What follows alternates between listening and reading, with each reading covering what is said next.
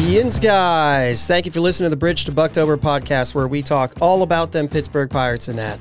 Today's February 12th. Rob Manfred addressed the media Thursday, and he's optimistic MLB will play the full schedule on time. Do we believe him? It's time to put your money where your mouth is. Jake's out of town this week, spending some time in a warmer climate. So I've got someone else alongside me today. Let's talk Bucks baseball. My name is Josh. I'm joined this week by a very special guest to me, Ryan Nolan. I call him Coach. He coached me my sophomore year of high school. He's been around here and there ever since. Myself and my family, we've always kept in touch with him. He's definitely a friend of the family. But I'm excited to have him on today. What's up, Coach? Not much, Josh, and thanks for having me on. I appreciate the invitation and the opportunity to get on here with you and talk a little bit about Pirate baseball and maybe reminisce about some of your expertise between the lines that I had the opportunity to work with. Gosh, how long's it been? 20 plus years ago now. So I know. Time sure does fly by fast. Yeah, you're not lying. It's always bizarre to me.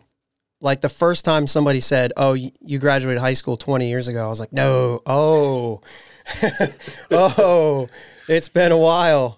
It's kind of a reality check. I mean, I see a lot of you guys around still, the ones that are still in the area, and it kind of I see them pushing their babies around the local Walmart or in the grocery store, and I'm like, holy crap, I might be getting old. But I like to maybe think of myself as the grizzled veteran, I guess. It's funny though, when I sent you the text asking you how you were doing, you said that for the 30th straight year, your MLB career is ruined. Yeah, I've got biceps tendon surgery coming up here in the middle of next month, so I'm not looking forward to that. So once again, I told that to my dad. I'm like, for the 30th year, my Major League Baseball career is not going to happen. So I'm going to have to find something else to do. So today might be that start. There you go. I love it. So I'm still, if you were listening last week, I'm still a little bit sick.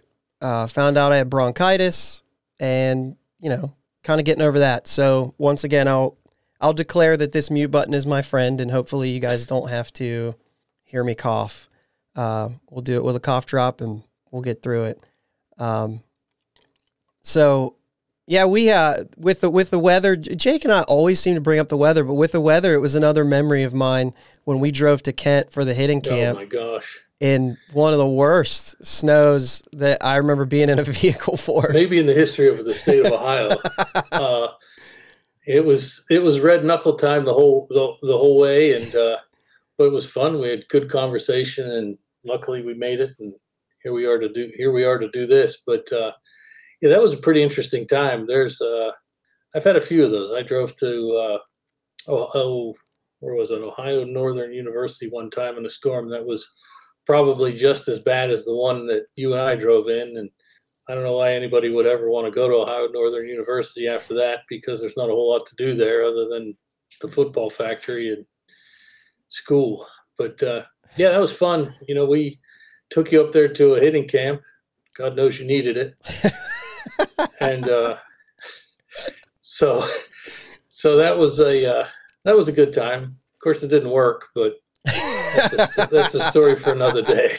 One of my favorite things that I like to quote to people when they were like, "Oh, so you're pretty good," and I was like, "Well, I'll sum it up this way," because in one sentence, I got one of the best compliments that I've ever received, and then also was humbled, and that's when in my sophomore year when Coach Beatty called and said, "Hey, I need a center fielder," and you said, "Well, you have the best center fielder in the Ohio Valley right here. Just don't let him hit." It was the truth, and I told you that in our text conversation that we had earlier in the week, and I'll probably go to my grave saying it. Probably the best defensive high school center fielder I've ever seen in this area, but you couldn't hit it off a tee into the freaking Allegheny River from the Clemente Bridge. I mean, that's just kind of like, that's where you were in the world of hitting. The swing looked good though. It just didn't work. No, I mean you had the Ken Griffey spikes. You looked good out there. Your uniform was good. You were on point, but holy cow, it was bad. I was having the best offensive, the best I ever felt at the plate. My senior year, like before we got started, I really felt confident. Felt like something clicked, and then I had my appendix almost burst. And I was like, well, there it goes. It only figures. It's all gone now. Yeah. Well, you felt good because we were throwing wiffle balls at you. Yeah. I love it. Oh, boy. And yet we talk about Major League Baseball players and say that they suck. No MLB player sucks. I sucked. They did. I mean, at the plate you did, but with your glove, you could have played with just about anybody, and I still believe that to this day, 20 years later, and I'm not afraid to say it in front of your audience and in front of you. I believe it, and I will take that to my grave with me, for sure. Appreciate it. Swing and a miss. Strike two. Yeah. All right, enough about me. Let's get into the Pirates a little bit. We've had a lot of actually right before we do, Super Bowl's tomorrow. We're recording this on Saturday for everybody, so you're going to hear this after the Super Bowl's over.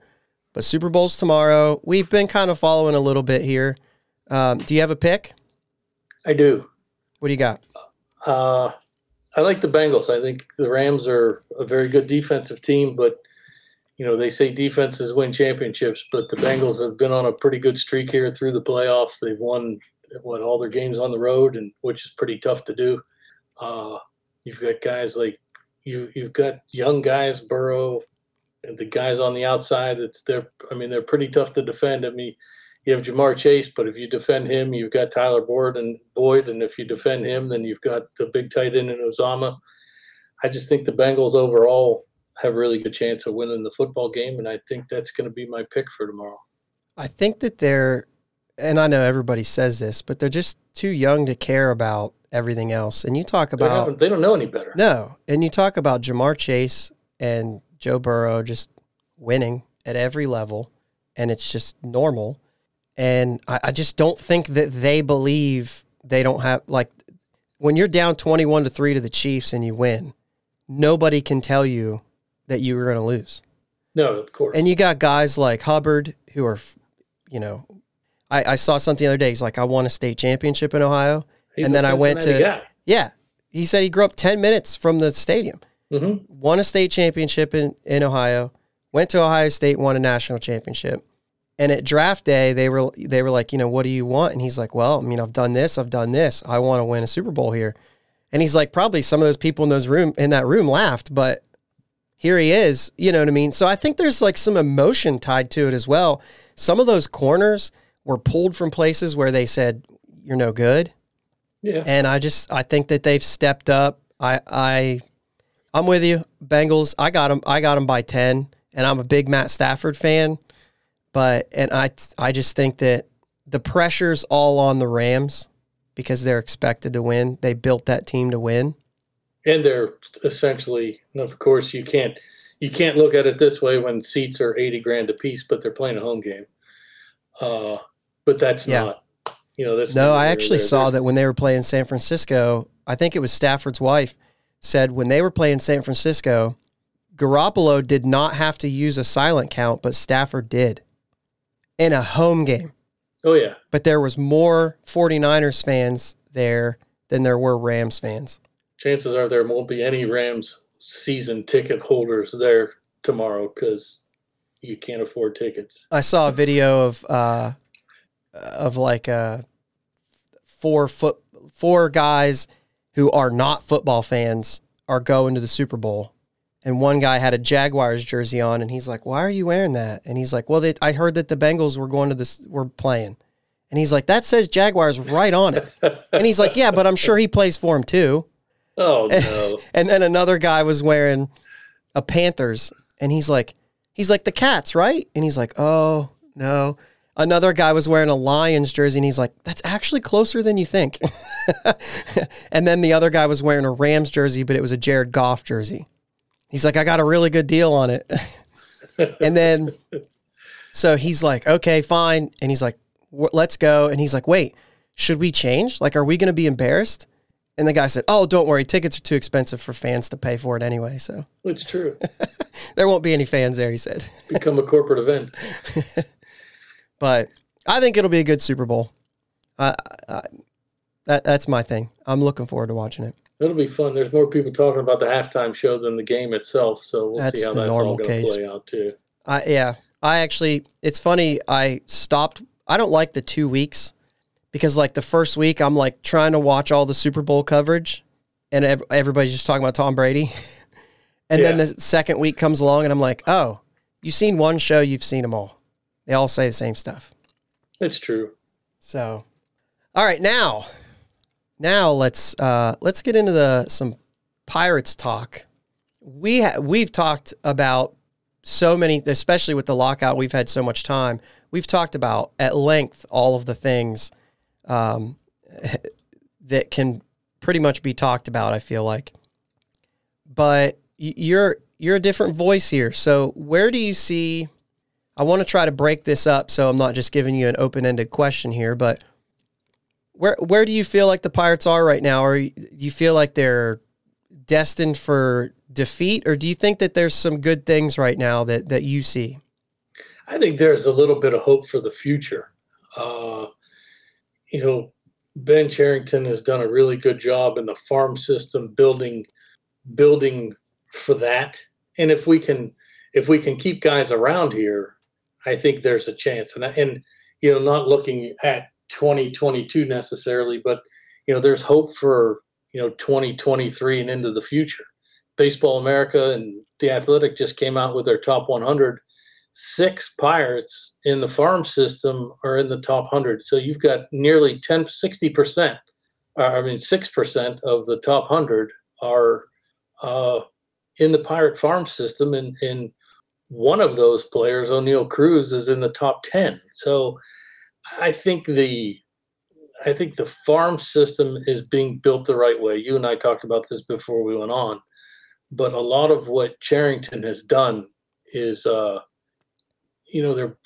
they've had to build from, the bottom up once again. And, I think it's starting, and I think that it might give a little bit of hope to the fans in the future if they bring those guys along the right way. The Pirates way hasn't always been, bring these guys up when they're ready. It's kind of bring them up or bring them up when they're needed. It's bring them up when they're ready. And now I think maybe that philosophy has to change a little bit, where you've got to bring these guys up now. And, just like life, you need at-bats to be successful. And, in the game of baseball, you need at-bats to be successful. And the only way that you can get at-bats is to get the game. And I think you got to get some of these younger guys involved, a lot quicker than they have in the past. There's a couple things that always stand out to me about the at-bats piece of that is I feel like it used to be you graduated to the majors and you kind of played a bench role for a couple years while you learned. And then you worked your way into the lineup, but you got to play. And I think there's a twofold thing going on, where one thing is you got the service time manipulation. You're trying not to bring them up until you think they're ready. That way you can get 6 full years or 5 full years. And I think that has a lot to do with it. Yeah. And then I think there's the other piece of it, though, that says, well, when I'm ready for this guy, I want him to already, like, if I don't want to bring him up and put him on the bench. And I think that philosophy makes a lot of sense to me, where they say, if I bring a guy up and then I don't play him, how is he getting better? So they say, so I might bring up a guy who I think is worse than you so that you can keep playing every day. And so I think there's a lot of that. I think that we don't really know what each scenario is, but I just think that that's how it's changed. And I think that's, To me, that's interesting. There's a lot of talk about O'Neal Cruz right now. Will he make the opening day roster? And it's like, well, he's played like 6 games in AAA or something like that. So Right. you say, like, how much time do we need to give him there before? Or do we just say, you know what? Let's let him take his lumps right here, right now. And I think of guys like Jose Altuve, who they never played AAA. No. And the thing about that is the difference, and it's kind of cliche, but the difference between AAA and the major leagues is pitching, period, the end. What you're going to face at the plate. So are you going to have a guy come up here, knock his confidence down and around because he's not doing well at the plate when you need him defensively? And, there's some schools of thought about that too. I had to fact check myself a little bit there. Jose Altuve played 6 games in AAA, and I think some of those games were rehab assignments. And he only played 35 games in AA. So he's been fast-tracked. Yeah. The bulk of his games were in the rookie leagues, the A League, 85, 94 in A, 83 in high A. So, yeah, I mean, I'm not saying O'Neal Cruz is a Jose Altuve type talent either, but I'm also not saying he's not. He's a Jose Altuve talent in the Pirates organization. Yeah, true. Yeah, for sure. Yeah, and that's how you have to look at it.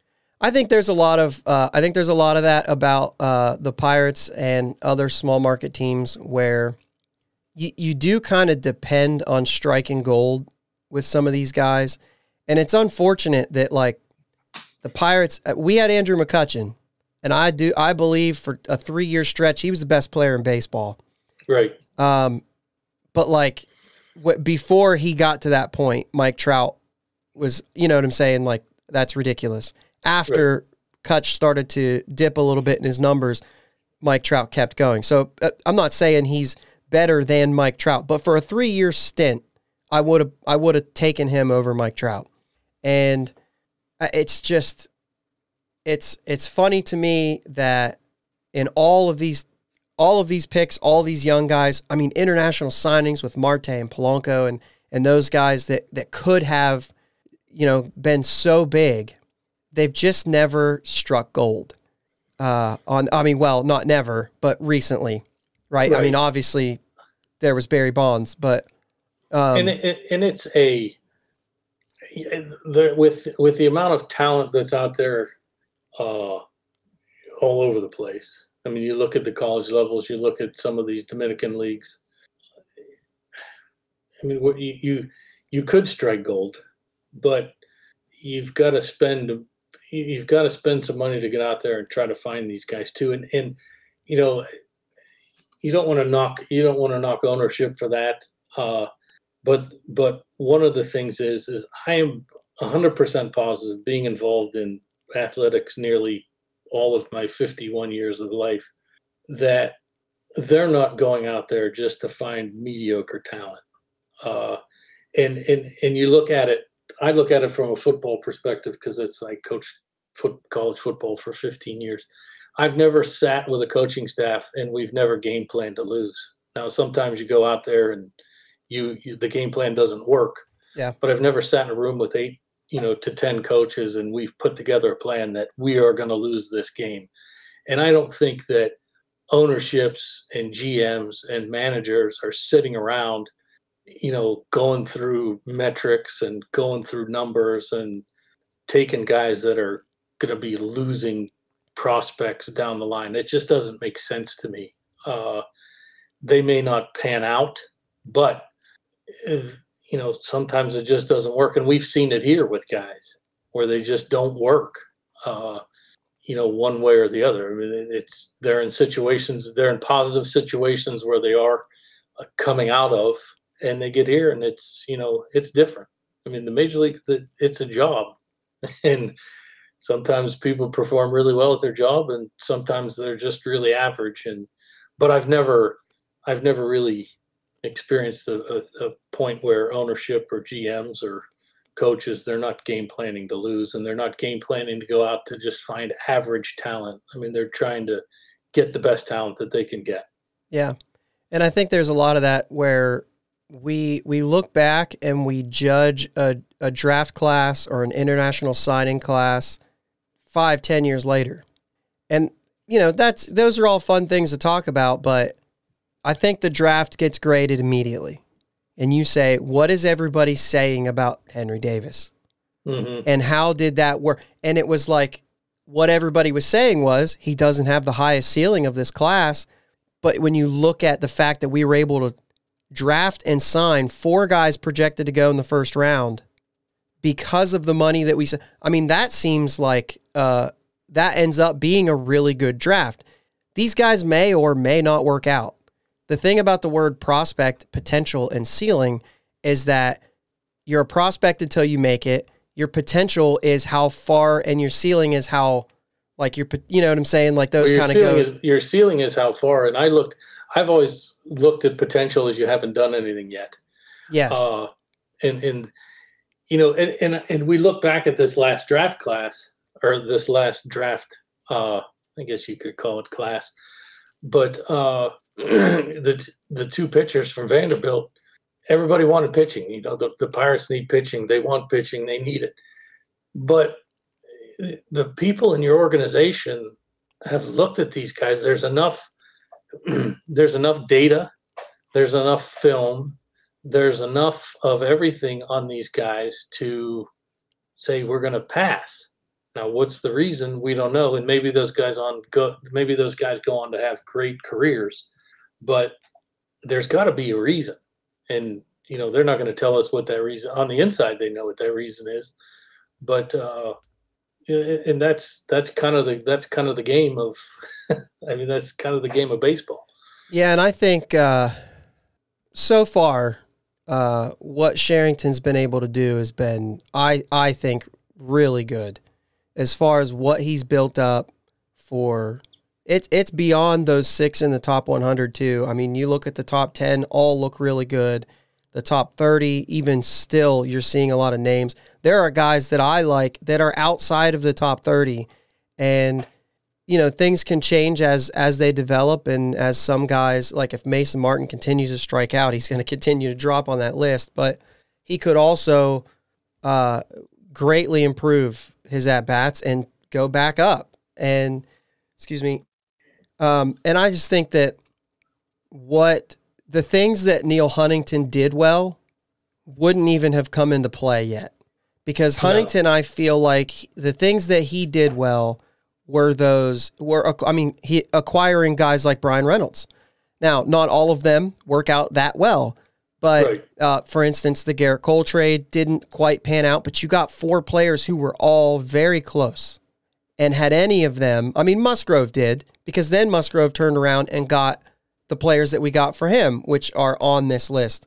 And so there, there's other things like that, but obviously that was a Cherington trade, but Musgrove was brought in by Huntington. But I thought that Huntington did a good job with guys like bringing in AJ Burnett, bringing in Russell Martin, Francisco Cervelli when Martin left. You know what I'm saying? And he was able to do things like that. And really his drafts weren't awful. I looked back at like a 10-year list this week, and like 6 out of the 10 made it to the majors and had like more than a cup of coffee. Now, Pedro Alvarez didn't turn out to be a perennial home run leader, but I would say without the yips, he would have been a lot better. Oh, there's no doubt. But like you're talking about a big presence in that lineup in that playoff run. That 2013 playoff run, he had an RBI in every game. You can't ask for much more. No. And those moves, and you talk about those moves that Huntington made in that year. That propelled them to that playoff run. There's no doubt about it. There's no question in my mind. I was in San Diego for the game that we won that Garrett Cole pitched. And one play that always sticks out to me was that when Marlon Byrd popped up to the infield and they missed it and he was standing on second. Mm-hmm. And I was like, that's a difference maker and a leader. He could have just dogged it and stopped it first. But he booked it, and when they dropped the ball, he was at second. And I was like, just things like that. but the fact that was happening with air quote, I guess, rental players.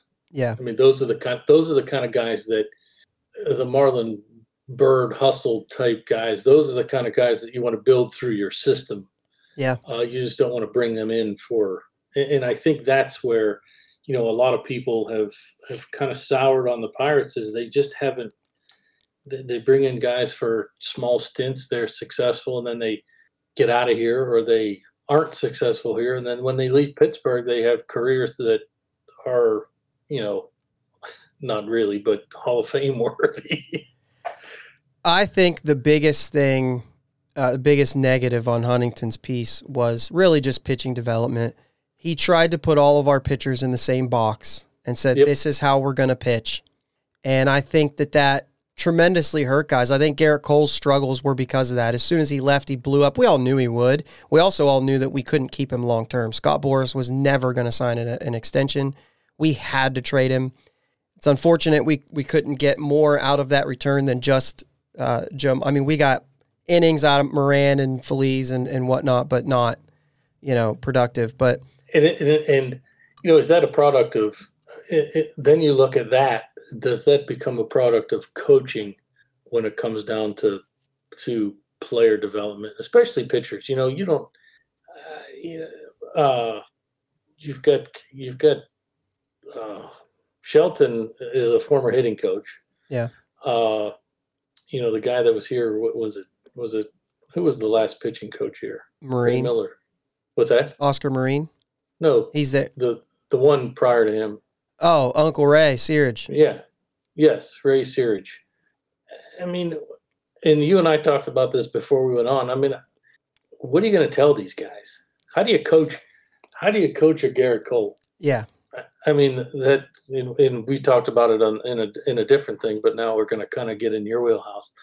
How do you coach a guy like that? I mean, you put stuff on film, obviously, and they watch it, and it's minute changes, as you know. You've played the game, but you've got a guy that's he's going to harp on this and harp on that, and you got to make this change, and your delivery's here, and it's got to be in here, but it just doesn't feel comfortable. And guys that are set in their ways aren't going to make those changes. They're going to kind of stay the way they are and go out there and be a wild man, and it is what it is, I guess. But does it come down to coaching at some point where you've got to find the right fit for the players that you have? Yeah.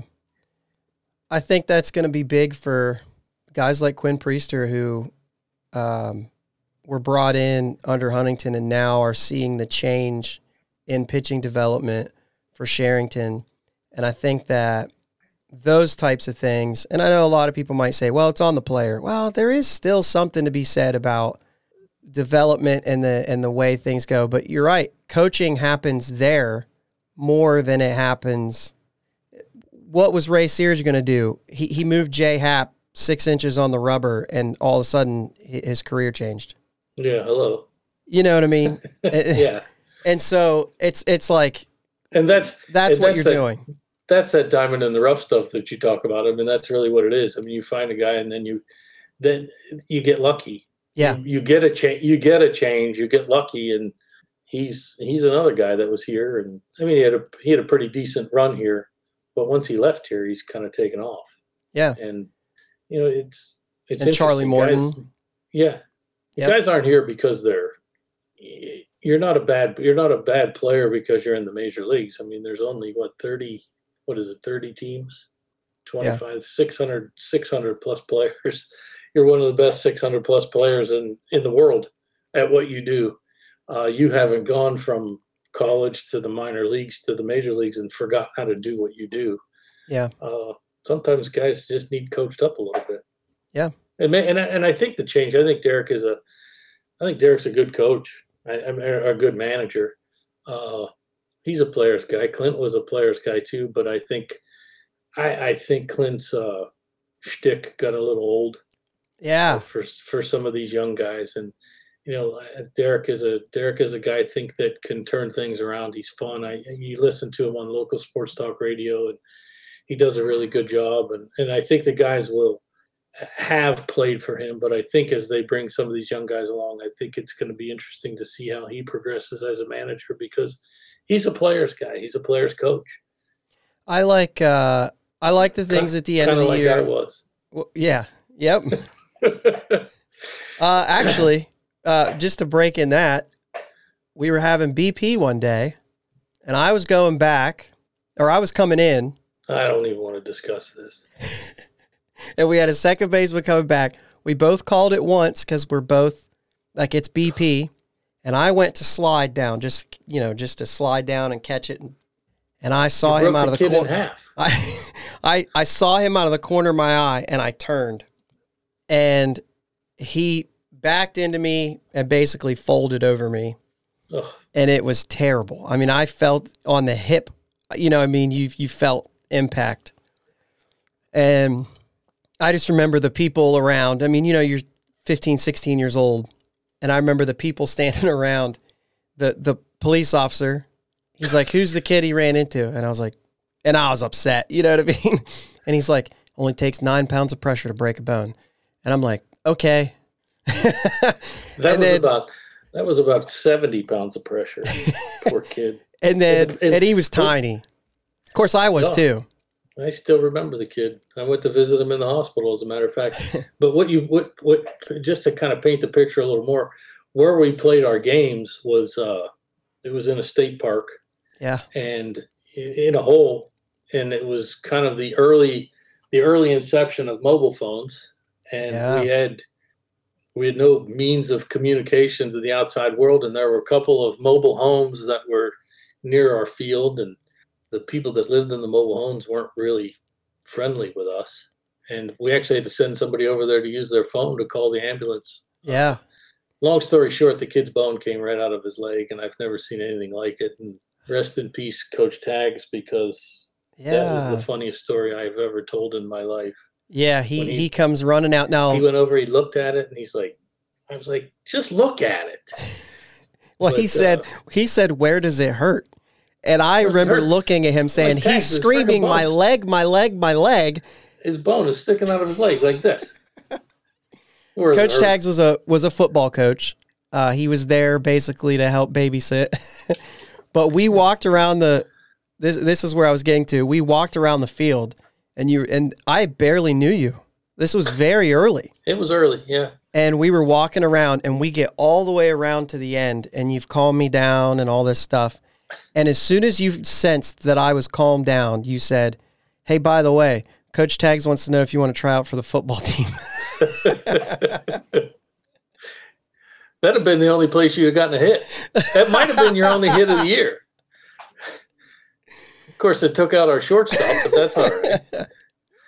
Oh, boy. So anyway, so in the grand scheme of all this, and in this, all these things, I'll ask two questions. I'll start with this year. Let's just pretend, for the sake of the conversation, that we're going to play 162 this year. Are the Pirates better in 22 than they were in 21? From what you can see so far. On paper, probably, but you don't play the games on paper. This is going to be a pretty convoluted answer. You can't be any worse. I mean, that's still a fair argument.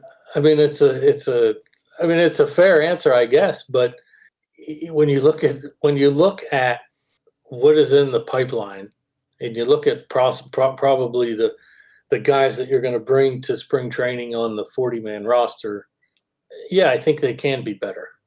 It's just going to be a matter of how they progress. I mean, that's the bottom line. You know, you can't be any worse than you were last year. You know, and it all starts, I really believe it all starts with pitching, but that's baseball in general. Yeah. I think if they shore up a pitching rotation that can go out there and get some work done, yeah, I think they can be better. I think that's 100% where I'm at. I think if that pitching staff can be better than what it was, and if you look at it, I mean, some of the low points, were what you got out of Chad Kuhl, Trevor Cahill, Stephen Brault, and they're all gone. And so you do see that they're gone, and there's different guys. And Mitch Keller was really frustrating. Now, we've all seen the videos of Mitch Keller recently where they're touting, obviously, velocity, but more than that, they're saying his changeup is really good and has movement, his slider's better. If that stuff translates, I mean, we've always known that he has the talent, and you could make a case that his first year was a lot better than what it looked like on paper. I mean, his batting average on balls in play were up well over 400, which is league average is 300. I mean, that's a lot of bad luck. And then he had a good 2020, but then, you know, you have to put it down. This is a make or break year for him. If he turns it around, then sure. I mean, I just think in general, I think it looks better in the starting rotation. Like I said earlier, I mean, the guys don't forget how to play. Yeah. I mean, it's you know, there's a little bit that sits on the player. I mean, now especially although they're men, you have to in the midst of this lockout, what are guys doing? I mean, and it's easy to say that. I mean, you talk about, you know, situations where, and these are athletes that are at the top of their game, the best at what they do. Are they sitting around playing PlayStation, or are they out there trying to get better? And that's the thing about this. And you can look at that going all the way down to the lowest of levels, to the little league levels, all the way up to the major leagues. You know, what's a kid do in the off season to get better? What's a major league baseball player doing in the off season to get better? I know guys that I've been friends with them, and, you know, I saw what guys did in the off season. And one of my best friends, still probably to this day, is Albert Bell. If you remember him, played for the Indians. Mm-hmm. Albert was my neighbor when I lived in Cleveland, so we got to see a lot of each other. We played a lot of golf together, and it was during the strike year. I mean, I watched this guy work out tirelessly, and it was the year that he, you know, 50 doubles and 50 home runs. Are guys doing that nowadays? We don't know. I mean, but it's just interesting. I remember getting that call from him. He called me in the middle of the night. It was pretty funny. He called me Meat. So he calls me. He was like, "Hey, Meat." I'm like, "What do you want?" It was 3:30 in the morning. I can remember this like it was yesterday. He said, "We got to go." I said, "Where are we going? Like, we're running like away from the law?" He goes, "No." He said, "You got to ride with me to spring training. You got to drive. I got to be there in like a day and a half." I'm like, "All right, let's go." So we packed our stuff and we jumped in his Lexus and drove to Winter Haven, Florida. And I spent spring training with the Indians back whatever, in the late 90s, the last lockout, I guess, that happened. So I guess I can talk on this a little bit. It's just a matter of what these guys, you know, what they're doing in the off season to get better. And you see these little motivational things, you know, you get better when nobody's watching. Champions are built when nobody's watching, blah, blah, blah. But I mean, at this point, I don't know if they're allowed at facilities, so they're going to have to be on their own. Not team facilities, yeah. Right. So, I mean, we'll see. But I think that to answer your question in a long, convoluted way, yes, I think they can be better. So when do you see maybe not a postseason contender, but I would assume you have a step towards that. Like 2012, we saw a good team. It fell apart at the end, but we saw a good team. I think this year's the step, and then I think next year, next year could be a year for them to probably break out of this terrible slump that they've been in. This year, I think they're going to take some lumps, but they're going to be better. Yeah. But I think with what's within the pipeline, I believe that 2023 could be a year that they would have a little bit of a better breakout than they've had in the last few years. Yeah. And that's what a lot of what we think, and I think a lot of people keeping an eye on all this is very possible. 2023. I mean, you could see a lot of these names up there. Obviously, Probably not all of them. It's very rare if all of them work out. That's kind of like striking gold. But yeah, I mean, I think that's right in line with the way that we feel. 2023, you're going to start seeing a good baseball team, a good product. Yeah, maybe not playoffs, that. maybe not deep, but a good team, which gives you hope that once those guys start getting experience, 2024, 2025, those are teams that we expect this thing to be turned around to see a window open up there. And then it's all about seeing if they can sustain it. I was just going to say, I mean, if it doesn't happen by then I think there's got to be a deep dive into what the heck's going on. Yeah, and then all the things that we say good about what Cherington has done so far, now we say, okay, well, you know what I mean? What's next? And so I think there's a lot of things where there's some people out there saying, oh, there's a lot of credit given to Cherington. Well, as of right now, he's earned it. He still has to prove it. Like you're saying. The pieces are in place. Yeah. You just have to put it between the lines. And that's where fandom is separated from management. I mean, I think that's what it is. People want to see results quickly, but these guys know what they're doing. Yeah. In some cases you question moves, but in the long run, they have an idea what's going on. Yeah. Yeah. We talk about it a lot more than they do because we don't know. Mm-hmm. So, okay. I agree with that. Yeah. And so we went pretty long there. Let's take a quick break and then we'll talk the dark CBA stuff, and get into that. Thanks for listening to the Bridge to Bucktober podcast. Check us out on the socials, Twitter, Facebook, Instagram, Bridge #2 Bucktober.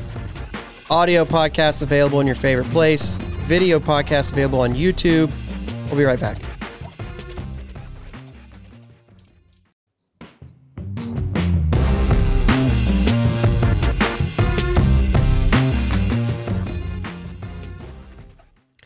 All right, we're back, and we're going to get into the CBA negotiations. This has been the hot topic for a while, and I know we're all sick of kind of talking about it, but, I mean, it's here. It's going on. Manfred addressed the media Thursday, as we assumed he would. We also assumed that he would say spring training's delayed, and he didn't say that. There was some optimism in his voice. He kind of came out and said, we believe that we can still get this done in time. I don't know how many days you need to show up to spring training. But I've heard for a long time, 6 weeks is probably too long. We could do it in 4. So yeah, that's fine. But how long do you need? I mean, I guess these guys are just waiting on the call. They could probably be there, hey, we're going to get this thing going. All right, we'll be there tomorrow. From past experience, it's been about a day and a half. Yeah. So you just spoke to that. Yeah. That's what it is. And it's just so interesting that, they're buying their time for one reason or another, and they're up against it. You said they're meeting today, which I think is very interesting. As we talked in the open before we even got on about the fact a lot of stuff is getting done on Super Bowl weekend, which I think is pretty interesting. So they either bury the lead if something negative happens, or it's part of the news and it just kind of gets overlooked. But I think it's an interesting situation that they're in. Are they going to get to spring training early? And sure, these guys can get ready. I mean, hell, they play games 3 or 4 days after reporting anyway. So again, it just goes back to what we talked about. Are they ready when they get there? And I think and I think that has a lot to do with, again, you have to look at what management and coaching staffs are doing. Are they, are their guys ready, and are they telling their guys to get ready? Strength and conditioning is a big deal. Have those coaches gotten plans out for these guys to do their workouts to be ready for spring training, whether it happens in a few weeks or whether they have 3 weeks of spring training and they're right into the season? So I think the season could happen. I mean, are they going to get 162? And who knows? I think that they'll do everything in their power to get 162 in. And I think that a lot of that may come at the players' expense, because I think the players are more motivated to get 162 in than the owners are. The owners want expanded, or the league in general, they want that playoff expanded. Why? Because they get more money from the playoffs, and players don't get paid for the playoffs. Right. You get paid for you don't get paid for spring training. You get paid for the regular season, and then that's it. And maybe that's part of what needs to change. Maybe there just needs to be, well, if you make the playoffs, everybody makes every player makes a base amount. Right. And maybe there's something that I don't know about, but to me, that's a part of it. And so that's why the players are upset about the delay of the regular season, because they know it doesn't hurt the league, but it does hurt them. And they think that that's why the league keeps pushing things back, because if they get to that close point and the players are like, we don't want to take away from our money, then they're going to be motivated to change the tune in some of the things that they're asking for.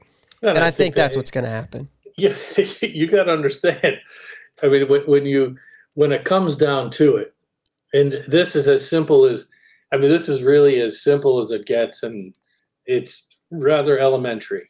You've got billion-dollar business guys, and you have athletes. So, the billion-dollar business guys, when you get to the negotiating table against, and it's not a knock on athletes, but you get a billion-dollar business guy up against, a group of athletes, they're going to push them into a corner because the players want to play. And this is where owners and management and Major League Baseball itself, I think, may have an upper hand. Because they're, I hate to say it, they're smarter. They're going to push these guys into a corner. They negotiate, and I guess the number one rule of negotiation is the last that talks loses. That's always what I've been told when you're, whether it's sales or whether it's negotiation, the last one that says a word is usually one that loses. So I think that the league itself is going to present what they present, and who knows? I'm not real sure what's going to happen in this crazy scenario, but you got to pay the guys. That's the big thing. Yeah, that's your product.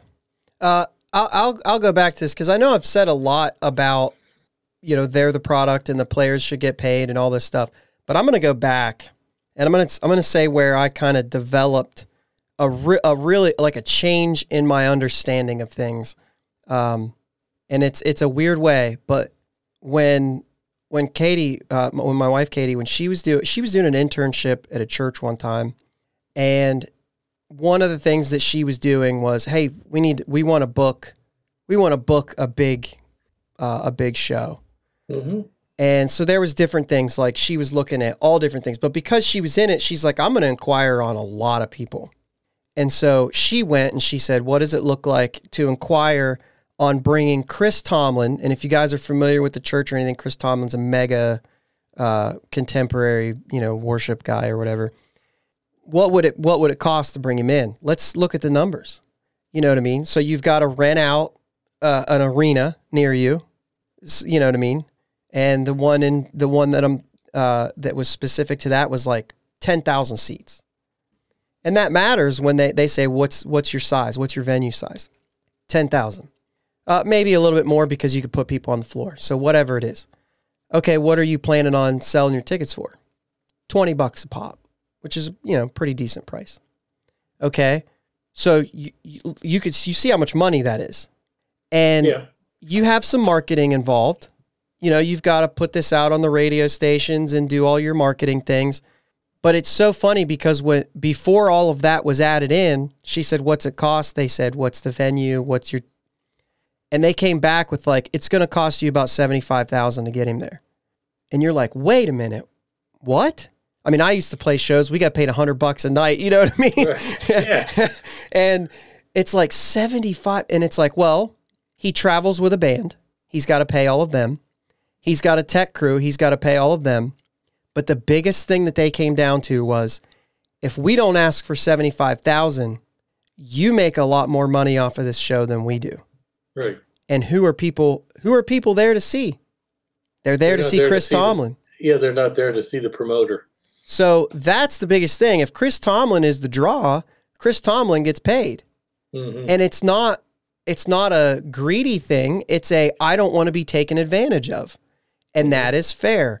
And I just look at, we were talking about earlier about how baseball doesn't market their players. Well, you can see why now. Because the more you market them, the more you think they're worth. And so baseball doesn't market their players because they want to pay them less. Right. The reason why, if you're walking down a mall and you see a guy that looks like Mike Trout, the most you're going to do is bump your buddy and say, guy looks like Mike Trout. But you're not even sure it's him. Right. That's just stupid. I agree. And Major League Baseball has not done a good job in the whole marketing thing. And we talked about this, and I'm sure this show is going to run a whole lot longer than what you expected. But what the state of baseball now overall in the U.S. Yeah. I mean, I think the state of baseball in the United States is it's dying, and people are going to probably hammer the Twitter feed on this one, but because you drive by a field in the summer and you see people are packed in this field, and you see travel teams, you see elite teams, you see prospect camps and all of this stuff, but it comes down to what really is the state of baseball overall, aside from this lockout in the U.S. Everybody wants to play football. Why don't they want to play football? Because it's marketed like crazy. And, that's what kids want to do. And, as much as you think, you go to a high school baseball game, there's nobody there. You go to a high school football game, there's 10,000 people there. Yeah. Who do they want? They think they're going to be found and all this good stuff, but it's just, I don't know. Nobody's, when you played baseball, and we said this, when you played baseball, you played for your high school team, you played for your Legion team, and by the time October hit, it was over. And you either played basketball or hit the weight room or whatever you did. Now, you play for your high school team, you opt not to play for your local Legion team, and you play for a travel team that travels all over the nation that costs thousands of dollars to do. Yeah. You have personal trainers, and you go to your pitching coach at 9 a.m. You have a hitting coach at 11:30, and then you go to a speed trainer at 2:00. And quite frankly, I think kids just don't. That's not fun.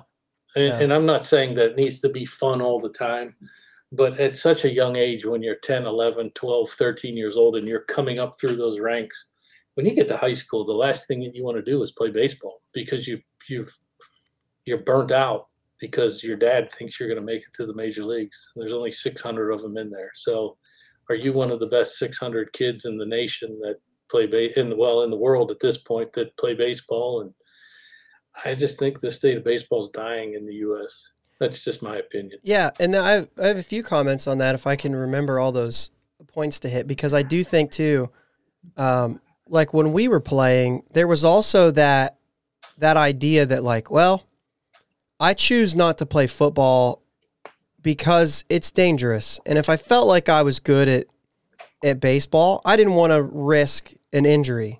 Mm-hmm. Or something like that. And so there was a thought about that. And there was the idea that you're like, well, it's so hard to, depending on who you are. Now, if you're out to have fun for high school and you aren't going to play sports after, I think a lot of kids just go straight into football because of the rush of Friday Night Lights and everything.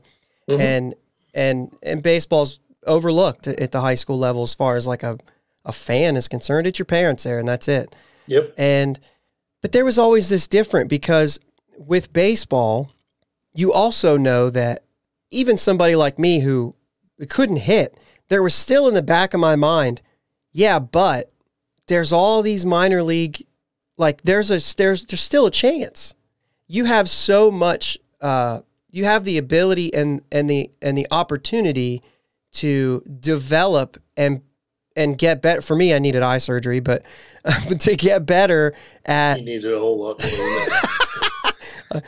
But you need, there was a lot of things that you could have improved on. I mean, I'll say back in the day, for one, nobody ever told me it was okay to walk. We were up there to hit. Right. A walk was bad. We used to get mad at the other high school team that we played a lot, that Jake actually played for. We used to get mad because they would yell, "What's the best kind of bases? Free bases." And everybody in our dugout would be like, "Shut up, you got to earn it." And now it's common knowledge you can earn a walk. And it's like, oh, well, we didn't know that. But I swung at everything, which is why I was awful. But, it's the idea that, like, there was always this thought that this was a possibility, but that everybody had, like, we were all playing. Mm-hmm. And football became, like, it was more popular there, but it wasn't ever this thought that, like, oh, yeah, I can go pro. Football was always seen as dangerous and violent and all these things. And now the game's, so to speak to that, the game is way different now. Football is, I mean, it's still dangerous. There's still an acceptable amount of violence, but it certainly is not a violent sport the way it used to be. No. The things that LT would say and do during a game, he'd be thrown out of most games these days. Of course. But I take that, and then the things that you were saying about travel baseball, about all these different things that cost a lot of money, what that creates is a gap between the people who can afford to do those things and the people who can't. Yeah. And that just kicks you out of the game right away. And I've even seen, even at the local Little League that isn't travel league, you're expected to show up with your own helmet, your own bat. And I'm like, we had a duffel bag. We dumped the helmets out. I was just gonna say, I mean, you can book it if you went and stood at a Little League field every Thursday, Tuesday, Friday, whatever days they play, and every kid shows up with a bag that's got two $400 bats in it and his own helmet. I mean, when again, it was 20 years ago, we had a freaking bag of bats. If you didn't like the bat, then you didn't hit. I mean, that's just kind of how it worked. But now we had a few guys that bought their own bat. Other than that, you used you used what the school provided. Now we tried to get the best stuff that we could. Yeah. But now if you don't have this $400 bat, you don't have this glove, then then you don't play. Yeah. And it just doesn't make sense to me. I don't. And this is pre-COVID, the batting helmet thing. I mean, this is not a COVID thing. Oh, we don't want to wear each other's helmets. No. This was happening before that. Everybody wants to look good, but they don't want to learn how to play. But it's, we could dive down that rabbit hole. Yeah. We're not going to do that. So it does. Everybody has to look the part. Yeah, it does speak to that gap that we have existing right now in Little League and into high school of, like you said, the can-nots and the have-nots or whatever. Mm-hmm. And it goes one step further to bring it back to what we were saying is, man, Ken Griffey Jr. was everywhere. Everywhere. I mean, he was the face of Nike with Michael Jordan and like he was everywhere. And we knew all of these guys. The Big Hurt was everywhere. I mean, they had they had their cleats, and everybody wanted those cleats. And I never went a year without a new pair of Griffies. And you know what I'm saying? Like it was huge. You had, commercials with all these everybody knew what Tom Glavine, Greg Maddux, and John Smoltz looked like. They were on a ton of commercials. The Chicks Dig the Long Ball stuff, and you know what I mean? Like there was all that stuff. It doesn't happen right now, which doesn't even create this motivation or desire in young players to say, "Oh yeah, I want to be that." Right. Instead, it's focused towards the NFL players who are in all the commercials. I mean, you can never watch a commercial break without seeing Aaron Rodgers or Patrick Mahomes Mahomes. They're always there. I've never seen, and maybe I just have missed it, but I've never seen a State Farm commercial with a baseball player in it. No. I'm trying to think of who who is probably the baseball player in the most commercials right now? Can I even think of like a national? Because Mike Trout, and maybe for his own purposes, he doesn't do a lot of that. He's more of a quiet guy, and that's okay. But like, who's the other guy? Yeah, but there's not, and I think you're right about that. And that's a pretty good point. There's no face of Major League Baseball, and that's a pretty good point. Other than some of those silly ESPN commercials that are out there, but as far as a product goes or a company goes, Yeah, I don't recall any. I can't think of one. Like who's? I even think of like some of the commercials I've seen, like the Hankook tire stuff that Kershaw's doing. You only see that on MLB Network and during a baseball game. Yeah, the national, but as far as the national level goes, Yeah. I don't know if there's any. Yeah, I just don't see it. And they're still running. But the thing about it is State Farm runs the commercials during the baseball games, and that's where you see Aaron Rodgers and Patrick Mahomes. I mean, that's kind of like, that's how it goes. It's interesting. I mean, baseball's not in a good way right now overall. The only thing I would say about your thing is because I'm such a baseball fan, I refuse to use the word dying, but I definitely, I mean, without question, it's declining. I think Maybe it's that's a better savable. word. I think it's savable because I think that when it all comes down to it, if baseball got those things right, I think it would revive. I think that the sport alone is too relatable. It's too there's just too much good of it for it to die because of it, and I just think that's there's too much history too. I just think there's too much, but they have to fix these things. And what it really comes down to is we're watching it right before our eyes with this lockout stuff, is that Major League Baseball is simply not promoting players because they want to lower their value. Right. They want the money, and they one side wants to keep the money, and the other side wants the money. And I think the guys that want the money deserve the money. Yeah, and I'll even say, because I know there's a lot of comments about, they get all the money, they get all the big ones do. Mm-hmm. You know, Fernando Tatis and Bryce Harper and Mike Trout, and those guys have no problem getting the money. But what I think I said the number before, it was like 65% of Major League rosters are comprised of people that are pre-arbitration. And the players are trying to get that group of people to get their money increased. That's what needs to happen. Right. You want to stop... that's probably not true. I was going to say, if you want to stop service time manipulation, then everybody on the 40-man rosters gets paid as if they're in the major leagues, regardless of whether they're in AAA or not. But it probably still won't stop, because service time manipulation isn't necessarily about paying them that money. It's about keeping them for an extra year. Right. But still, I mean, the unbelievable thing is if you're in AAA right now, I think you make somewhere between $15,000 and $20,000 a year. As soon as you're added to the 40-man roster playing in AAA, you're at like $60,000 a year your first year. It goes up from there. $15,000 to $20,000, you're one step away. Which is crazy. And yet we want, for a guy who has had a long road, possibly, making it to the majors at 26, he's possibly been doing this for living on like ramen part-time Taco Bell job. Yeah. I mean, less than that. At the low minors, you're talking about $3,000 to $6,000 a year. Oh, I know. You know what I mean? Ridiculous. And then you send them home and you say, make sure you work out and get better in the off season. And they're like, I gotta work. I'm going to make more money in the off season than I am in season. Yeah, it's just... They have to work so hard. And that's the other thing is, these guys play a kid's game and quit complaining. No, they've worked more at making it to the majors than I've ever worked at a job. There's no doubt. I mean, that's just the truth of it. But, so yes, I side with the players on a lot of these things. I don't like some of the things they're saying, but, as far as that goes.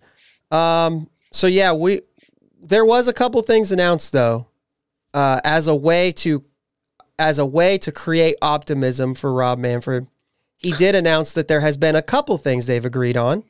Yes. And I'll start with the qualifying offer being attached. Like if a player is eligible for a qualifying offer and you offer it to him, then if he signs with another team, that team loses a draft pick, you get one. It seems like they've taken that out. I don't know if that means they've taken the qualifying offer completely out. I think it's okay. So historically, the Pirates offered a qualifying offer in 2014 to Francisco Liriano and Russell Martin. Francisco Liriano signed back with the Pirates, so it became irrelevant. Right. But Russell Martin signed with the Blue Jays, and the Blue Jays lost a pick, and the Pirates got one. And we drafted Ke'Bryan Hayes with that pick. So you could say, wow, that's really important.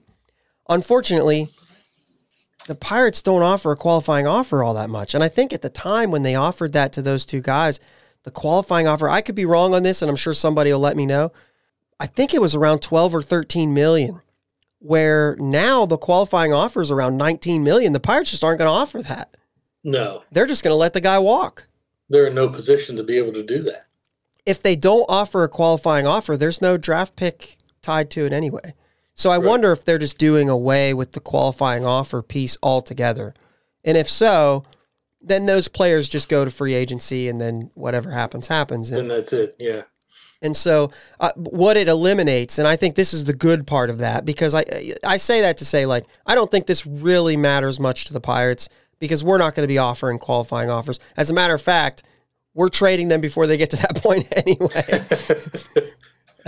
If we haven't signed them to an extension, we're probably trading them. So the good thing about it is those mid-tier players, and I'm trying to think of who it was a couple of years ago, very productive player went unsigned until after the draft because teams wanted him, but they weren't willing to get rid of a draft pick to sign him.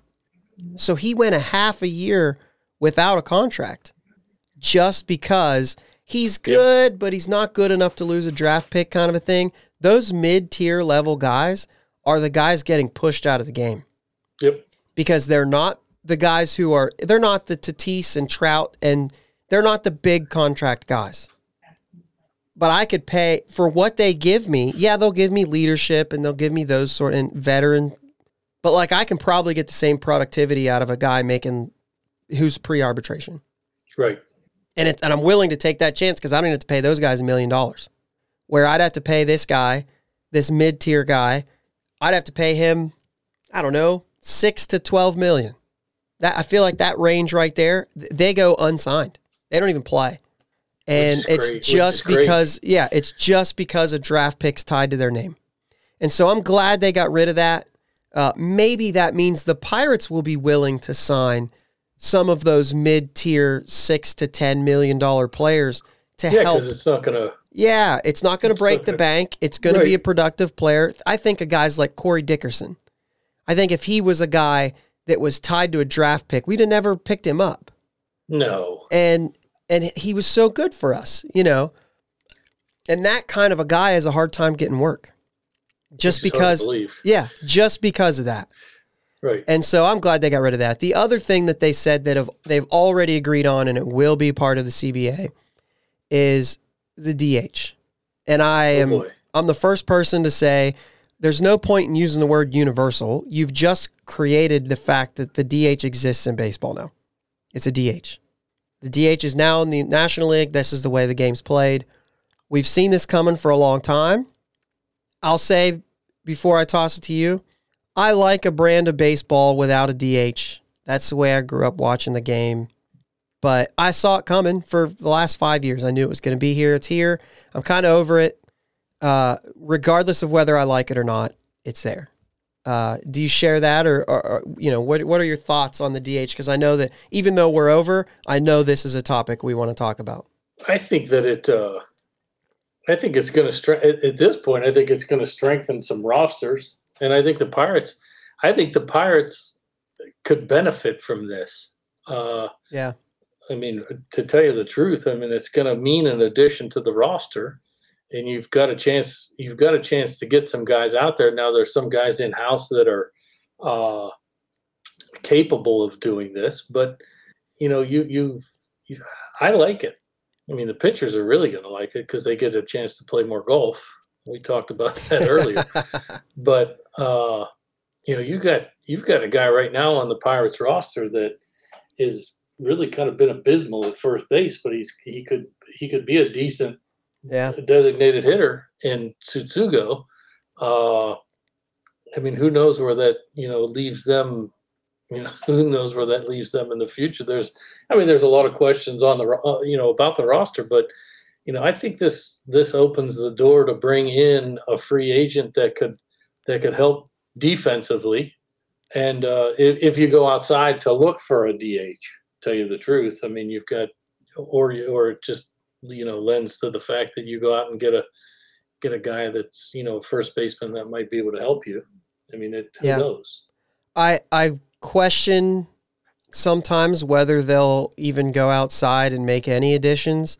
But even if they don't, even though that's what we would want, even if they don't, I see this benefiting. I mean, we talked earlier when we were talking about prospects, and the biggest thing that we kept saying was that players need at-bats. There's no doubt. And I think that putting a DH on a team like the Pirates, all of a sudden, you have at-bats for people. You wonder about, is O'Neal Cruz going to make the team? Not if there's not at-bats. He'll go to AAA, which I think he'll go to AAA to start anyway. But I kind of wonder now. Now, they're going to want to see him at short. That's fine. He can play short one day. He can DH another day. You have the ability to get Brian Reynolds a day off and let him just DH one day. Let somebody else run around and get at-bats as well. This creates, for a team that's trying to grow and trying to develop, this creates opportunity. 2 more at-bats a game. Yeah, for sure. For someone, right? And so, yes, there's a strategy point of it. We're not talking about the negatives right now. We get all that.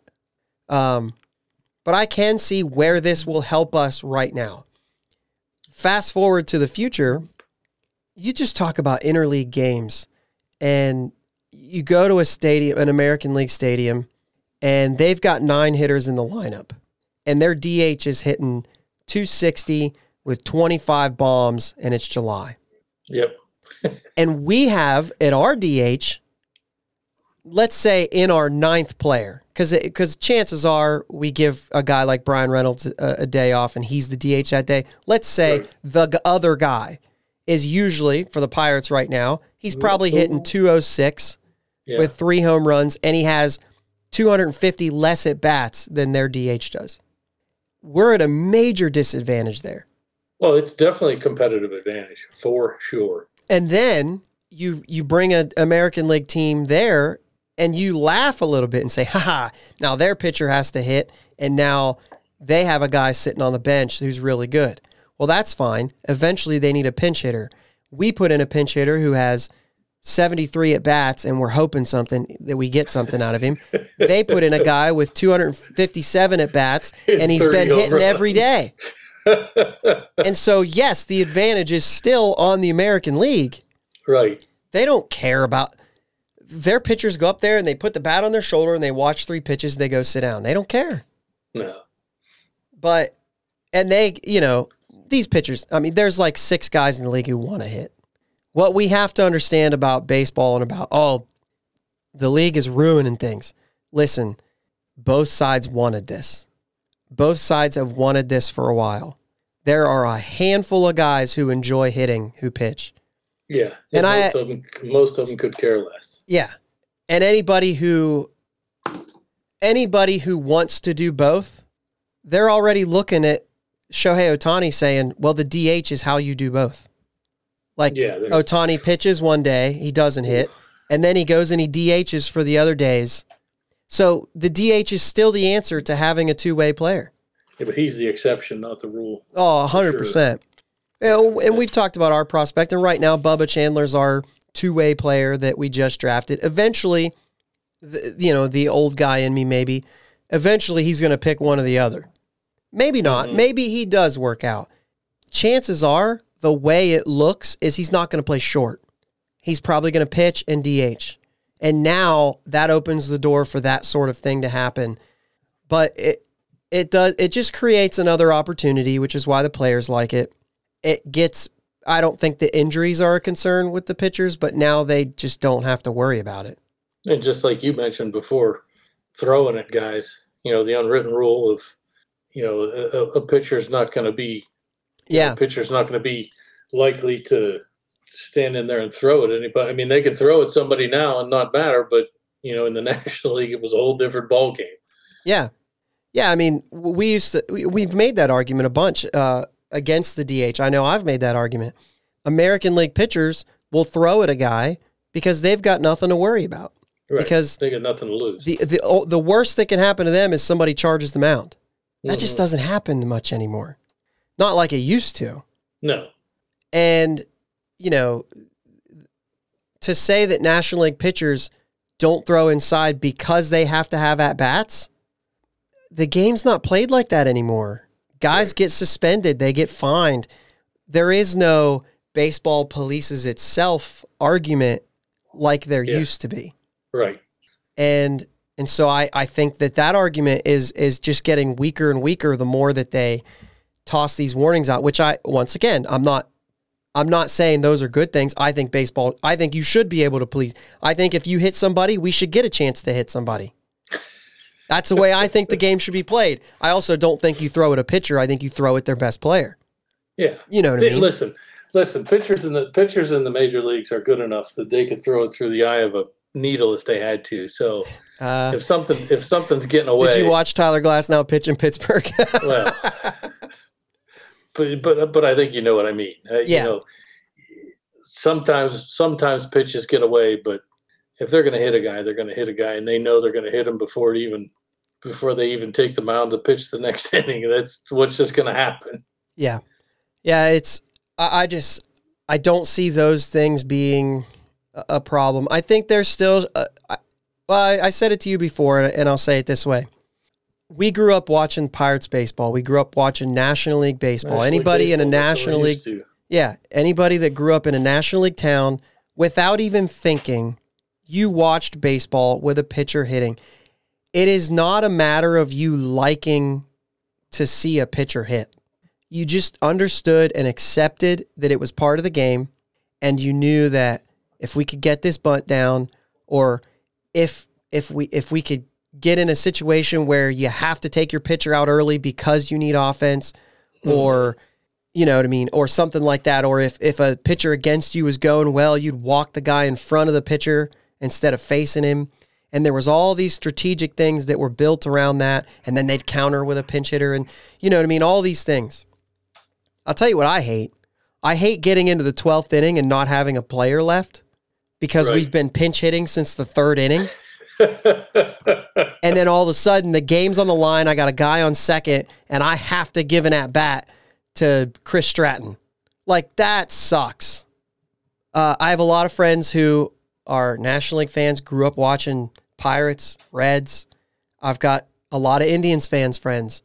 I mean, you were in Cleveland for a while, and those people just grew up watching American League baseball. And we would talk about this. I had one buddy who was at my house all the time when we first moved into town here, and he would just always say, I can't believe that you guys don't have a DH. Like, how stupid is it to watch a pitcher hit? It's embarrassing. And they would always say that American League's better because when they watched National League, they couldn't believe that these guys who hit like me were even allowed to step into a batter's box.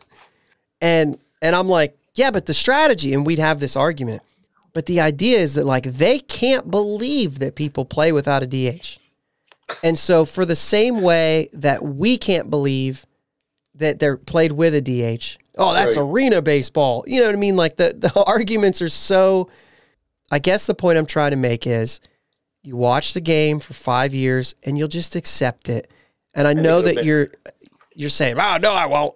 Okay, if you don't, that's on you, man. I'm just saying, it's a part of baseball now. As much as we don't like it right now, I think eventually we'll accept it as part of the game. I think it'll make the game better. I mean, it'll make it more exciting. I think that, some of these mashers are going to get a chance to kind of showcase themselves, and maybe that's a way that baseball is going to market itself. I mean, now we got Yeah. I mean, you never know. We don't know what's inside their heads, but I do know one thing. I think that, it's beneficial. It'll be fun to watch. It changes, as you say, it changes a little bit of the strategy of the game. I mean, Yeah, there's still strategy. There's still strategy in the game. It's just going to be, it's just going to be different. I would say back this decision up a little bit. Let's bring it to Pittsburgh here. Let's back it up 10 years. What could have changed had Pedro Alvarez just been a DH? His whole downfall of his whole career, in my opinion, was attributed to the fact that he just lost the ability to throw it accurately to first base. Yep. A lot like Chuck Knobloch, who was a very, very good player, an all-star every year, and all of a sudden couldn't throw from second base to first base. They tried him in the outfield. It didn't work out. Eventually, it was so hard on him mentally that he just lost the ability to play the game. And he was actually in American League cities. Yeah, no kidding. But that was in a day where you had, which I think is these days are somewhat behind us, where you had a DH already. Oh, yeah. Big Papi, Edgar Martinez, these kind of guys, aside from Shohei Ohtani and maybe some of the like Nelson Cruz and guys like that, not very many teams, even in the American League, are running the same guy out there for over 100 games. I think there was only five players last year, maybe six, who played more than 100 games at DH. And I'm pretty sure only 3 or 4 of them, I don't have this pulled up right now, 3 or 4 of them more than 125 games at DH. They're playing the field as well. They're using this as a way to keep a guy in a lineup and give him a day off. And I think that will continue to happen that way. He's a ninth hitter, but they're going to rotate who is in that position that day. And the Pirates will use it that way a lot. I hope. And I see that, and I see it because it's already happening in the American League. But also a guy like Pedro Alvarez, who could have just kept raking and say, don't worry about it. A guy like Josh Bell, who was never good at defense. Just go out there and hit. We could have just let Josh Bell hit, and we wouldn't have. I think there was some level of, yes, there was. I think that he's part of the let's redo this whole thing. Mm-hmm. But I think there's some level of value that maybe we would have kept him around longer if he wasn't killing us on defense. Right. But let's go back even further. The Pirates they didn't just trade away Aramis Ramirez to make a splash. They gave up on him because they said he made too many errors. They could have just put him at DH and look at the numbers he put up. And by the way, he ended up being a fine defender. Like, not any Gold Glove guy, but he was fine. Yeah, he's pretty good. We gave up on him early. And got horrible players for him. But I just say that to say, like, this could still help. I think so. Even though the brand of baseball that we've, people just don't. People don't accept change very well. Right. And, just go with it. Doesn't affect me one way or the other. I mean, I'm still going to watch the games. If you go to a game, you go to a game. I'm not there to see anybody. I'm not going to the game to watch the pitcher hit, so to speak. Right. And 10 years ago, I would have never thought of that because it was just such an acceptance that, pitchers have to hit, and then it's part of strategy. I'm telling you, I'll speak to the strategy piece quickly. That's an easy strategy. That's barely the strategy that's involved. Right. Yes, there's a thought there, but it's kind of easy because he can't hit. Think about it now where Kevin Newman's coming up in a spot where you need him, and he's 0 for 3 that day, and he was barely got a hit the day before. I may want to pinch hit for him right now, but that's a harder decision because he's a hitter. Right. So I think there's some of that too that it's still going to exist. You're still going to use pinch hitters. Yes, not nearly as much, but I think that now you have the ability to start doing that in such a different capacity. There's still plenty. Pitching changes in general are a strategy, and we know that those happen more often now. And maybe it'll increase. Maybe it'll increase innings for guys. I mean, and this is a topic for a whole different discussion, but I mean, I can't understand how it's your profession, and they're getting 4.5 to 5 innings out of starting pitchers. I just can't understand that. I keep seeing this thing that the thing that keeps popping up on social media about Nolan Ryan.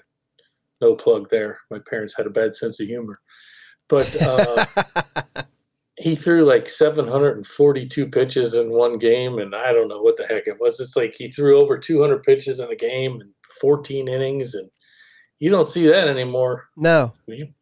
I don't even know how many, and I haven't looked, but I'd be very interesting to see how many complete games total guys have thrown in the last probably 3 to 4 years. Not a whole lot. I just saw that.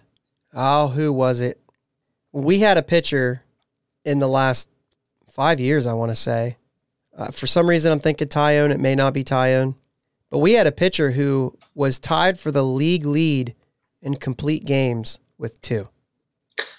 And this is not just last year. Like, yeah, recent. Yeah. Yeah, I get it. I mean, so, yeah, it doesn't happen. And there's plenty of people who have their opinion on this. A lot of it is, well, they're all throwing as hard as they can all the time.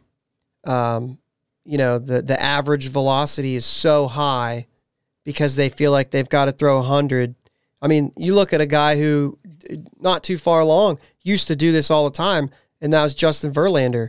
And he'd throw 93 in the first 3 innings, and then in the 9th inning, he's throwing 100. And, you know what I mean? That was the way that those guys, you know what I mean? Like, Greg Maddux threw easy so he could throw more.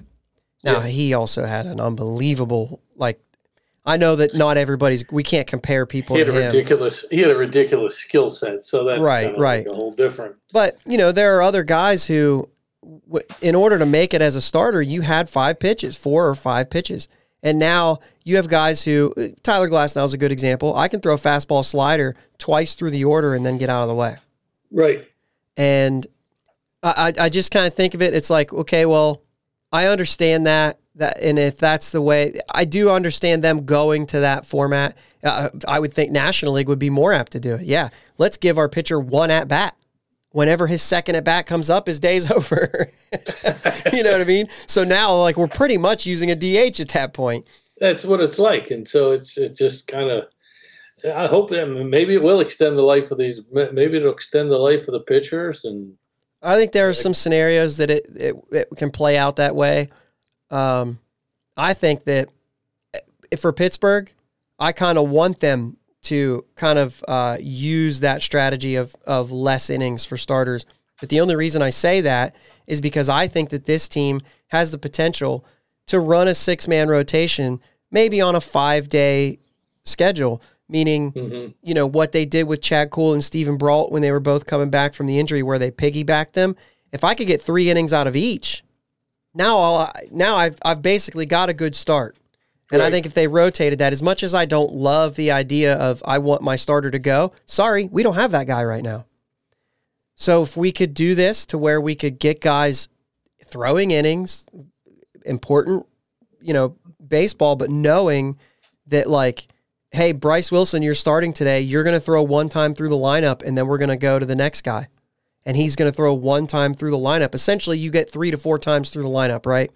So if you can get me through, or let's say 3 innings and 3 innings, now all of a sudden I've got a whole bullpen to just do 3 innings instead of saying, get me through 6, and then the guy struggles and gets me through 4. Now I'm strapped. But if I've got 2 guys planned, I could actually see where that would work. And if the first guy has to come out early, the second guy can pick up an extra inning.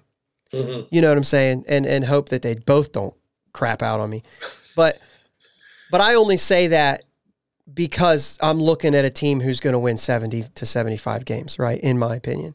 So if I was a team trying to go to the World Series, I would hope I'd have a couple guys that can get me 6 innings almost every time out. Well, yeah, of course. You know what I mean? But our guy who, Brubaker led our team in innings last year with, I think 120 innings. You know what I'm saying? Like, when we start looking at that, I think Brubaker had like just under 125 innings. And he had 1 less start than Will Crow, who started the most games for the Pirates. and It's the threw equivalent of 11 games. Yeah, and he threw 115 innings, somewhere around Right. there, whatever that number is. And I'm like, yeah, the Pirates could use some of that strategy. We don't have a 200 inning guy. Not yet. Not yet. Right. So I just think that 200 inning guy, though, just because of the way they play, maybe the new number is 180 innings. Kind of like we used to say, maybe. 300 used to be a batting average number we looked at as being like, if you're over 300, well, boy, you're a good player. If you're over 300 now, you're a great hitter. Oh yeah, there's no doubt. Now you look at the 280 guys as like, yeah, these guys had a really good year. Good year. 240 guys 20 years ago were like, that guy's not making it happen. Right. And now 240's like, yeah, but what's his OPS? Because he could still be very valuable to me if he's on base and he's slugging as high. So it's a numbers. It's a numbers game. Yeah. So, well, we're about an hour and a half now, so we can wrap it up. This has been a lot of fun having you on. We'll have you on again if you're. I can't wait. If you want to, we'll get you on here with Jake, and we'll really have a 2-hour conversation at that point. But yeah, it's been a lot of fun. Thank you for doing this. I did this one other time without Jake, and it was basically me talking for 45 minutes, and I'm sure that was painful for some. I like having a second person here. I think it's good, and I'm really glad that you were willing to do it. So it's Saturday, and there's snow on the ground. There's not a whole lot to be not a whole lot going on. Yeah. When are pitchers and catchers supposed to report? The 16th, I believe, is the actual 15th or 16th. So this week, it's just not going to happen. No, I don't think so. However, like you said, they're doing their workouts. They're going to be ready. They probably don't need all 6 weeks of that. If it's 2 weeks push back, that's okay. I tend to think that they won't even make that mark, that maybe I think they'll do everything in their power to start on March 31st. I don't think that they're going to go all the way through spring training without anything. I think they're going to have some type of spring training. Well, they have to. Yeah, but you mean in the regular schedule? Yeah. Yeah, I don't see them pushing it too far back, but yeah, me neither. Well, we bring up the fact that like there is a possibility, and I know they're not really wanting to do this, but there is a possibility of a 1 or 2 year agreement to where they say, I don't want to go too far with this, but we'll accept this for now. Yeah, they may accept just to get this over with. Yeah, and I think the players, because they're motivated to play games, I think that they'll be willing to get halfway there, but maybe for a shorter, instead of a 5-year or 4-year, maybe a 1 or 2 year, to say we need to talk about this.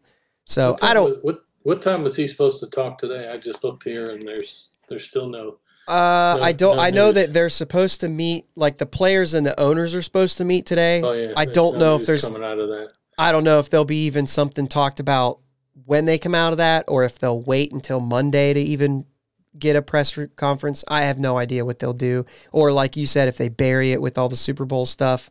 If it's bad news, they'll probably talk to the media tomorrow. If it's good news, maybe they'll wait till Monday. Yeah. I don't think there's going to be an agreement, but that doesn't mean that there won't be at least some more optimism.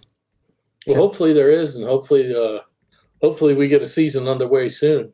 Yeah. There's nothing. I mean, there truly isn't. I mean, whether the team wins 70 games or 80 games or 157 games, it's just fun to be at the ballpark and get a chance to take it all in. Yeah, it's what we grew up with, and it is America's pastime for a reason. So hopefully they get this season in, or at least get it started, and maybe both sides will kind of back down on what they want, and they get going. Yeah. Anything you want to promote? Anything that you're doing? Twitter, anything like that? I don't have. But None of my Twitter anybody would want to see because I tend to be a little off the rails. But no, you can find me. It's I don't even know what it is. R. Patrick Nolan on Twitter. You can give me a follow on there. I don't care if you're into Instagram and photography. That's what I do. I'm a professional photographer by trade. You can follow me on Instagram at R. Nolan Photo. Go check it out. It's pretty good. But I don't have anything else. I mean, Sure. I'm living here in this town of 14,000 people. They're closing another mill in a month. So hey, it is what it is. You got to keep a smile on your face and move forward every day. It's the way that's the way I look at it. This is kind of the way I approach life. You know, not everything's going to be perfect, but you can make it perfect if you're positive about the things you do and give a little bit of positivity. That's why I don't want anybody to follow me on Twitter, because there's not a whole lot of positivity that I give on there. But usually it's all about just having a little fun with people. And I'm really not that bad of a guy that I portray on Twitter. I'm kind of like the bad cop on Twitter and the nice cop here on the Bridge to Bucktober podcast. But no, I don't have anything else. This was fun. I enjoyed it. For sure. Thanks for having me. Yeah, we will have you on again. There's so many stories that even before we hit record that have value and I'm sure will be shared at some point. Some that we're not allowed to talk about. Some of them we'll not talk about. But no, not at all. But thanks, Jake, for not showing up today. I think he's at Magic Kingdom today, so I appreciated spending 4 hours with your brother. It's been great. Hope Mickey and Minnie and everybody are doing well. I know you're going to see this probably after you get back, or knowing that I'm on, you're probably not going to watch it at all. But it was fun. I appreciate it. I hope to do this again sometime soon. Absolutely. I'll bring my energy and smiling face and maybe a couple jokes here and there. Love it. So that's about it. All right. I got nothing else. I don't have anything. I can give you the old tire world. You may run like Mays, but you hit like. Your brother loved that. It was like one of the most fun things that I provided for him. I'm glad I could provide him a little bit of humor in my time. I hope everybody enjoyed watching today. I'm going to take over the end here now. Okay. It was fun. Yeah, we will definitely do this again. And once you make it big with this podcast, then don't forget us little guys that have given your time and energy. And I maybe next time I'll even clean up my office a little bit so it doesn't look like a tornado went through here. I don't even have little kids. I swear, look at this. Let me move out of the way here. You guys got to check out the YouTube for this stuff. I don't even have like little kids, but I mean, I have 12 desk chairs back here. I've got orders that people need to come and pick up. You don't even want to see underneath my desk. It's a mess. So maybe if I continue to do this, I'll be able to clean some stuff up and there you go. And make it look good. I've got a really nice black wall. I could put a big yellow P on there. We could turn. Well, I mean, photography. You've got everything available to you. You've got all the lights. I need a better. I have a good. I got a pretty decent light that's up here. If I turn this thing up, it looks like I'm on the surface of the sun. Yeah. But maybe I'm gonna have to set up my camera for the next one. I'll blow you people out. You'll actually get to see the wrinkles in my face. Right now, I look like I've got Carl Malden nose with my red freaking nose going. I don't know what's going on with me. I'm falling apart. 51. I'm gonna be in the ground at 52. All of your best days are behind you now. Yeah. Well, maybe not.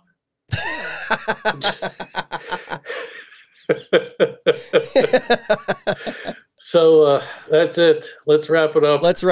Let's go Bucks. That's it.